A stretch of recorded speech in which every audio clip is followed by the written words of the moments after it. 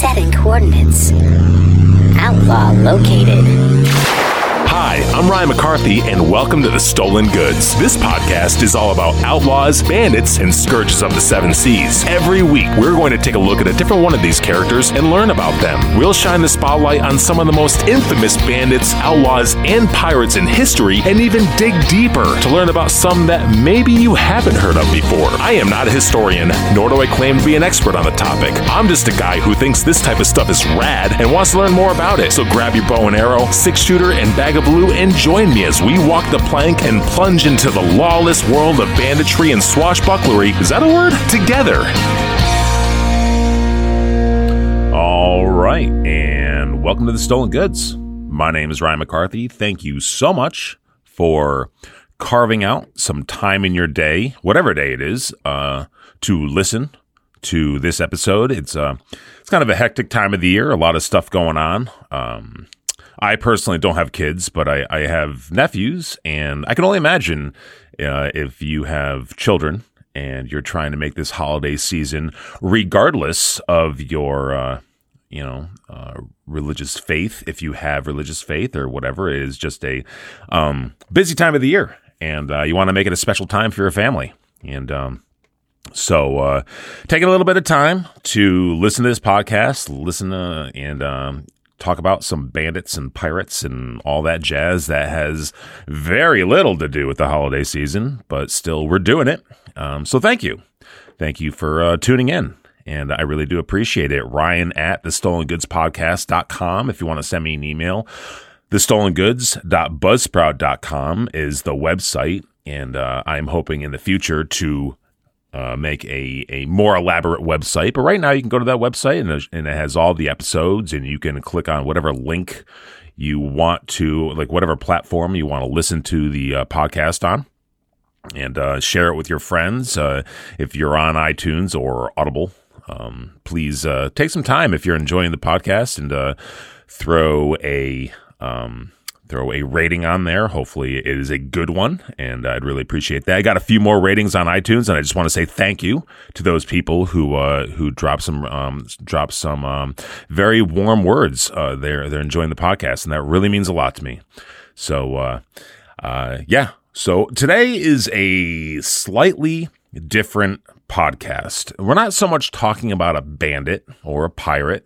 There is somebody in this story that has committed a theft, but it's more or less the theft, the act of something being stolen, not so much the person. So today we are talking about the theft of the Mona Lisa. And there was a person who obviously committed the crime, and he is part of it. So we're going to get into it. And so let's look at the journey that essentially created the icon that is the Mona Lisa. The way she is viewed today by the general public, and what has just launched her into absolute stardom. There were a million amazing artists in the Renaissance period. So what made the Mona Lisa just far and above? When you have in your mind the go-to priceless painting, 9 times out of 10 people are going to at least think the Mona Lisa. So why don't we jump into the time machine and let's go back and let's take a look at the journey of this painting. And let's start that right now. So here we are on April 15th, 1452, in the small town of Anciano, outside of the town of Vinci, in the Tuscany region of Italy. And at this time, Tuscany was its own state and didn't become part of Italy until February 18th, 1861. And on this day, and in this town, the world was graced with the birth of one of the greatest artists and inventors the world has ever known, Leonardo da Vinci. Leonardo, or Leo, as I'm probably going to call him at some point in this episode because it's just shorter, was born out of wedlock to a peasant mother named Caterina and a wealthy attorney and notary father named Ser Piero da Vinci, making Leonardo's formal name Leonardo de Ser Piero da Vinci. Leonardo's parents never got married because Leo's father was already betrothed to another woman named Albietta Amadori, so he married her, and she died in 1464, and Leo's father subsequently went on to get married 3 more times, and Leo's mother went on to marry an artist named Antonio de Piero Butti del Vecca, and I really hope I got that name right.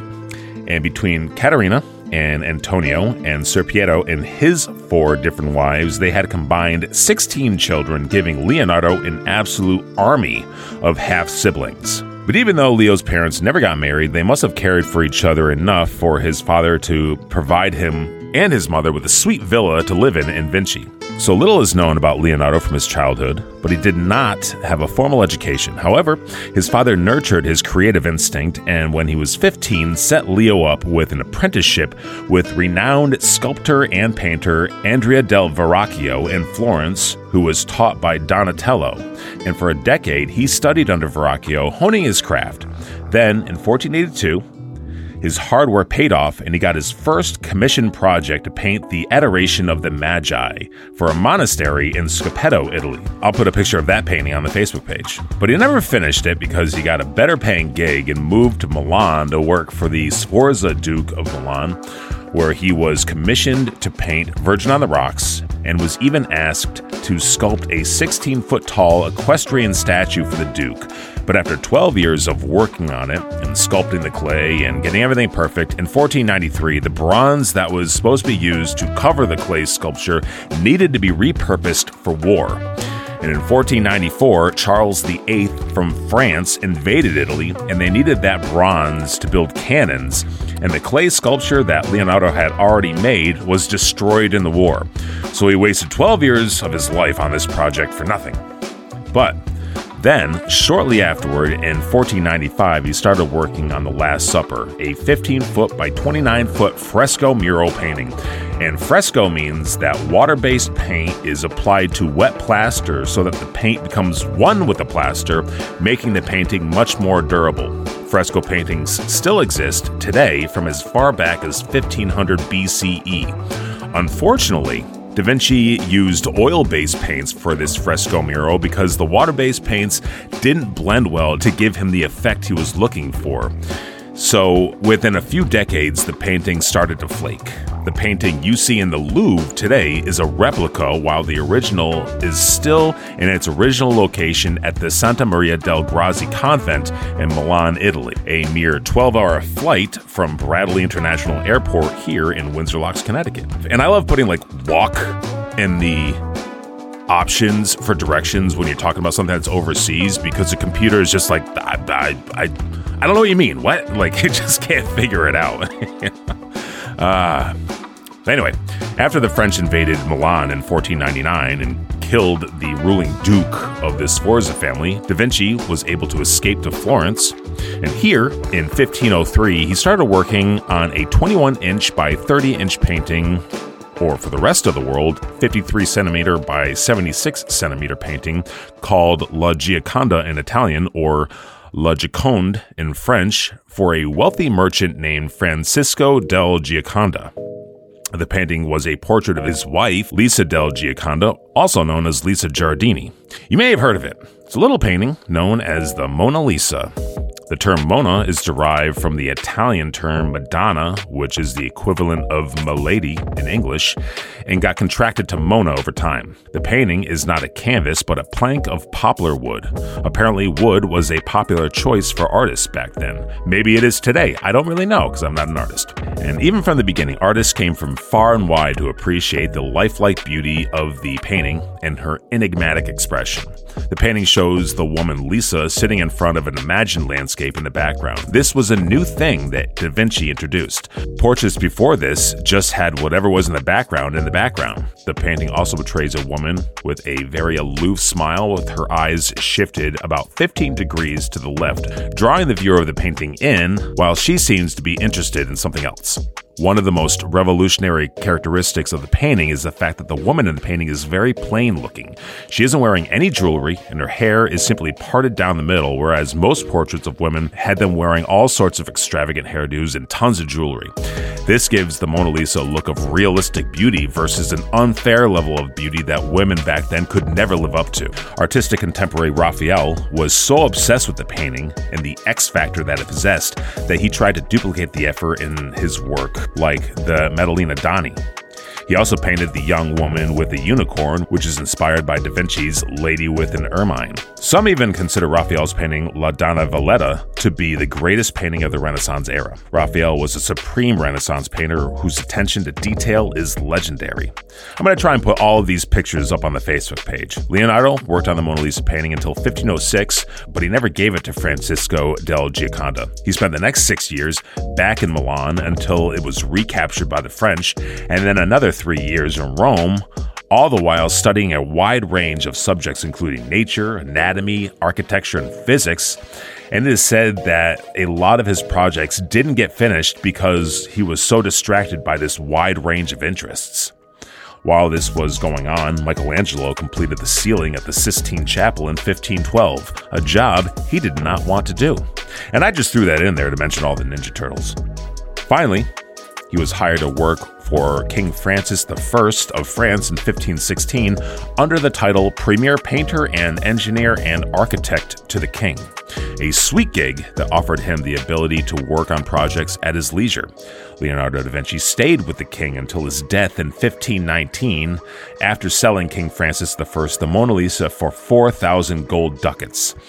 And you remember back in the 90s when people were calling dollars ducats for a little bit? I always wondered where that came from. Anyway, King Francis kept the Mona Lisa displayed in the Fontainebleau Palace until King Louis XIV moved it to the Palace of Versailles in 1682. But Louis XIV's son, Louis XV, hated the painting and had it removed, and it was stored in a warehouse to keep it safe during the French Revolution until 1800, when Napoleon Bonaparte snagged it and hung it in his bedroom until 1804, when it was hung in the Grand Gallery at the Louvre Museum in Paris, France, which was built in 1793. That is where it stayed undisturbed until August 21st, 1911, when one man took the Mona Lisa from being a magnificent work of art appreciated almost exclusively by art enthusiasts to a worldwide superstar almost overnight. So, while the Mona Lisa is slumbering quietly in the Louvre for this 107-year period, on October 8th, 1881, a man named Vincenzo Perrugia, I've also heard it called Perrugia, but I think it's Perrugia, was born in Dumenza, Italy. Perrugia was a petty criminal who moved to France in 1908 and got a job at the Louvre as a carpenter, making wooden frames with glass panels in them that the more expensive paintings could be encased in. At this time, Italians were looked down upon by the French and were treated poorly and called macaroni eaters as a derogatory slur. This was ironic because the French revered Italian art but treated Italians like crap. So after enough of this mistreatment by the French, Perrugia hatched a plan to stick it to the French once and for all. At this time in 1911, the Louvre was closed on Mondays, I assume to clean up after the weekend and tend to any artwork that needed attention.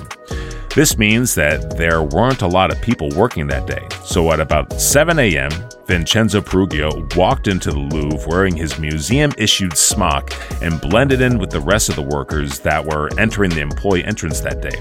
Some sources claim that him and two accomplices hid in the broom closet overnight. Whatever the case may be, Perrugia walked right up to where the Mona Lisa was hanging on the wall, and when the coast was clear, unhooked the painting from the 4 wall mounts holding it in place, took it off the wall, and dashed to a nearby stairwell where he carefully removed it from its frame and made his way to an exit in the stairwell. But here he runs into a snag.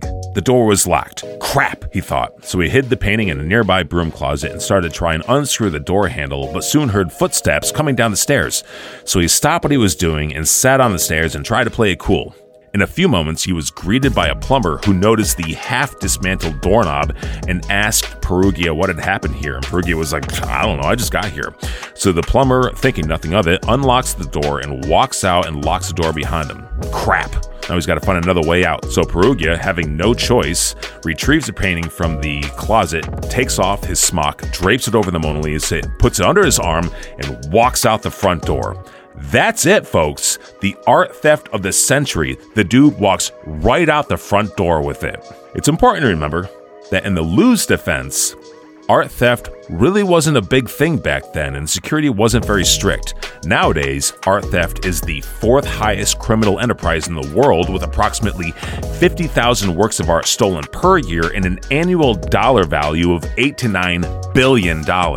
Art theft is only exceeded by drugs, arms dealing, and money laundering. But back then, people hadn't really figured out that some people may be willing to pay big money for stolen works of art. So you would think that after Perrugia walked out the door, someone would walk past and notice the empty space on the wall where the Mona Lisa once sat and freak out and sound the alarm, and everyone would just lose their mind. But the truth is that the Mona Lisa's absence went unnoticed for an entire day until Tuesday morning, when local painter Louis Perrugia came to the Louvre to paint the Mona Lisa. Perrugia made his living painting replicas of famous works of art and selling them to tourists, and the Louvre was fine with this as long as those replicas were not the same size. So he sets up all of his stuff and he's ready to go, and he looks up and he notices the painting is missing. So Perrugia is like, come on. So Perrugia is a little annoyed, but he doesn't think on anything of it. He just thought that the painting was probably just being photographed. Photography was still a relatively new thing, with better resolution photos being introduced around the turn of the century. So photographing art to make postcards and other souvenirs was like the newest thing. So Perrugia went up to the security guard, who had already been doing a bang-up job, and asked him if he knew when the photographers would be done with the Mona Lisa. And the guard is like, I don't know. So Perrugia says, hey, do you mind asking them how long they're going to be? So the guard goes to the photography room, and he asks them how long it's going to be until they're done photographing the Mona Lisa. And the photographers are like, what are you talking about? And then everyone starts freaking out. They look everywhere and it's gone. And there's like 1,000 rooms in the Louvre, and they look far and wide and they can't find it anywhere. Before you know it, the Louvre is crawling with 60 detectives from all over France, and the Louvre is shut down for a week while they process the crime scene. The investigation was headed by renowned investigator and prefect of police Louis Lepine, who got the nickname the man with the big stick for the way he handled big crowds. In a few days, word got out that the Mona Lisa had been stolen, and before you know it, the story was splattered all over the front pages of newspapers all over the world, with headlines like the New York Times saying, 60 detectives seek stolen Mona Lisa, French public indignant. Once the Louvre opened back up, thousands of people lined up to visit the Louvre just to see the empty space where the Mona Lisa once was, adding more credibility to the saying, don't know what you got till it's gone. Before you know it, the Mona Lisa is on postcards, dolls of the Mona Lisa were being made, parody paintings of her were being painted. She was everywhere, and many historians say that had any other painting by that caliber artist from the Renaissance period been stolen, that would now be the most famous painting in the world. Historian James Zug said in an NPR interview, the Mona Lisa wasn't even the most famous painting in its gallery, let alone the Louvre. And art history professor at the American University of Rome, Noah Charney, said in a 2013 CNN article, quote, there was nothing that really distinguished it per se other than it was a very good work by a very famous artist. That's until it was stolen. Later in the article, he said, the theft launched it into becoming a household name for people who had never been to Europe or had any interest in art. And it's really just continued from there, end quote. The Mona Lisa didn't even start getting a lot of attention from critics until 1860, 56 years after it was introduced to the Louvre. So here we are, detectives running like chickens with their heads cut off, newspapers working up a frenzy, and people all over the world rabid for more juicy scandal gossip. But Louis Lepine was a progressive thinker and considered by many the father of forensic police practices in France. So he was all about using the relatively new forensic technique, fingerprinting. They had found the frame, which had a glass front, and there was a fingerprint on the glass. The first case of fingerprinting analysis in a court trial was the previous year in 1910. On top of this, they noticed how carefully the painting had been removed from the frame, implying that it would most likely have been an employee of the Louvre. So they gathered up a list of all the employees of the Louvre so they could compare their prints. Unfortunately, they didn't know which fingerprint it was, so they were going to have to sift through the fingerprints of a couple hundred employees times 10 fingerprints each. Everything seemed to be going as well as possible considering the perpetrator already had a day head start, but Lapine made one critical error in judgment. Lapine, as well as others, were convinced that only a criminal of sophistication could possibly have pulled off such a heist. They had images in their mind of some American millionaire stealing it and keeping it locked away in some secret compound somewhere as he looked upon his prize while sipping brandy and smoking cigars. So some simpleton like Vincenzo Perrugia couldn't possibly be the culprit. At one point, the American businessman J.P. Morgan was considered as a possible suspect. Nevertheless, the police sent an officer to Perrugia's apartment just to cover all their bases. After a brief interrogation, the officer didn't find anything, so he left not knowing that he was just within a few feet of the hidden painting. The police were starting to get frustrated and started to widen their net, and on September 7th arrested famous poet and playwright Guillaume Apollinaire for the heist. He had been implicated in the theft of a few Iberian stone busts that had been stolen from the Louvre by his secretary, Jerry Perret. Once brought in for questioning, he immediately rolled over on his friend and famous modern art painter Pablo Picasso, who had bought a couple of the busts for one of his own art projects. Once the two were brought in front of the judge, they both broke down and started crying like sniveling babies, and Picasso even went as far as to say that he had never met Apollinaire, even though they were well known to be good friends. After this display, the judge was like, all right, I've seen enough, and he was convinced that they had nothing to do with it. So he let him go. After this, the trail went completely cold, and it wasn't until December of 1913, over 2 years later, that the story would pick back up again. After laying low for 2 years until all the heat was off, Perrugia went back to Florence, Italy, with the Mona Lisa hidden in the false bottom of his trunk, and contacted an antique dealer named Alfredo Geri by letter saying that he had the Mona Lisa and wanted to turn it in for the humble reward of 500,000 lira. Perrugia signed the letter with the name Leonardo, so they decided to meet at Perrugia's hotel room, but Geri was clearly skeptical that this was a hoax, so he contacted his friend Giovanni Poggi, director of the Uffizi Gallery, which is Italy's equivalent of the Louvre. Geri later wrote, I called my friend Giovanni Poggi, director of the Uffizi Gallery, and together we went to view the painting in the stranger's room at the Hotel Tripoli. As we stood watching, the man opened a trunk full of wretched belongings. Then he took out an object wrapped in a red cloth, and to our astonished eyes, the divine Gioconda appeared intact and wonderfully preserved.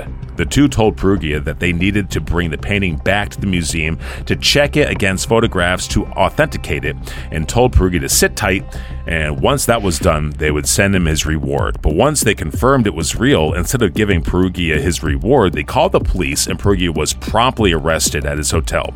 Considering how easy it was to steal the painting, there was nothing suggesting that he was any type of criminal mastermind. Perrugia was put on trial, and he claimed that he was just doing his patriotic duty and rescuing the Mona Lisa from the clutches of the French, who he was under the impression had stolen the painting from Italy and did not know that Leonardo da Vinci had willingly sold it to the King of France.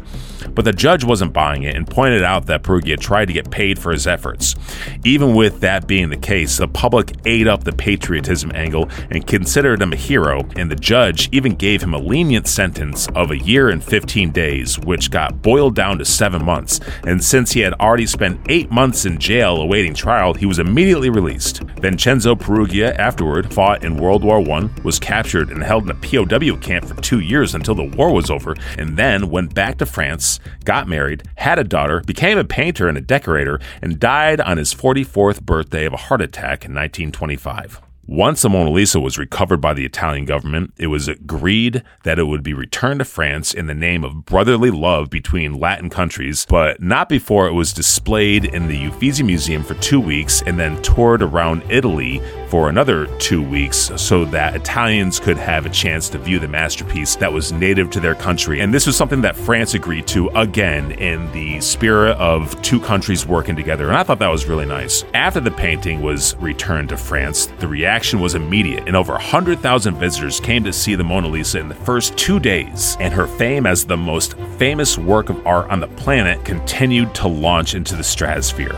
Today, over 9.6 million people come to visit the painting every year, more or less just to say that they've seen the Mona Lisa. And in 1962, the Mona Lisa was insured for $100 million, which today, after inflation, is about $850 million. And from time to time, Italy tries to get the painting back from France, and France claims that the painting is just too darn fragile to move. A pretty convenient and super sweet excuse, if you ask me. I'd be doing the same thing. I'm like, I'd love to do it, but it's just too fragile, sorry. Now, I'm going to tell you something that, depending on how much you know about the Mona Lisa, may or may not blow your mind. There are actually 2 copies of the Mona Lisa. The second one, which is actually an earlier copy, originally known as the Isleworth Mona Lisa and is now known as the earlier Mona Lisa, was said to have been painted 10 years before the Mona Lisa that we all know, and shows a younger version of Lisa Giardini. It was bought in Italy in 1778 by a British nobleman and was rediscovered by British art collector Hugh Blaker in 1913 and was put on display in London, England. I'll put a picture of that painting on the Facebook page too. Debates still rage about whether the Isleworth Mona Lisa was painted by Da Vinci, but for my money, the original that we all know and love is a far better painting. So that's it. That's the story of the heist of the Mona Lisa. And you can see that the fame that comes along with a scandal is it helps just launch this painting into absolute stardom. And not to say that the Mona Lisa is not an absolutely amazing painting. And through doing this research, I learned stuff about what makes the Mona Lisa great that I never thought about before. I'm not a huge art enthusiast, but now looking at the Mona Lisa, I can see what makes it such an amazing painting. But just like anything else, you add a little bit of scandal, you add a little bit of a story behind it, and things just explode. So, that's it. And again, thank you so much for taking your time to listen to this episode of The Stolen Goods. And next week, I think we're going to be back with a bandit, because this one really didn't count. It was kind of neater. We did a pirate. We did Henry Every before this one. And so who knows? We'll figure out what we're going to do. It'll be somebody. But I hope that everything is going smoothly for you in this holiday season. You're not getting bogged down at the mall or whatever you're doing. Maybe you're doing all your shopping on Amazon. But one way or another, I hope you guys are enjoying your holiday season. And we'll be back next week with another episode. So until then, Ryan at thestolengoodspodcast.com, thestolengoods.buzzsprout.com. And I hope you have a great week, and I will talk to you later.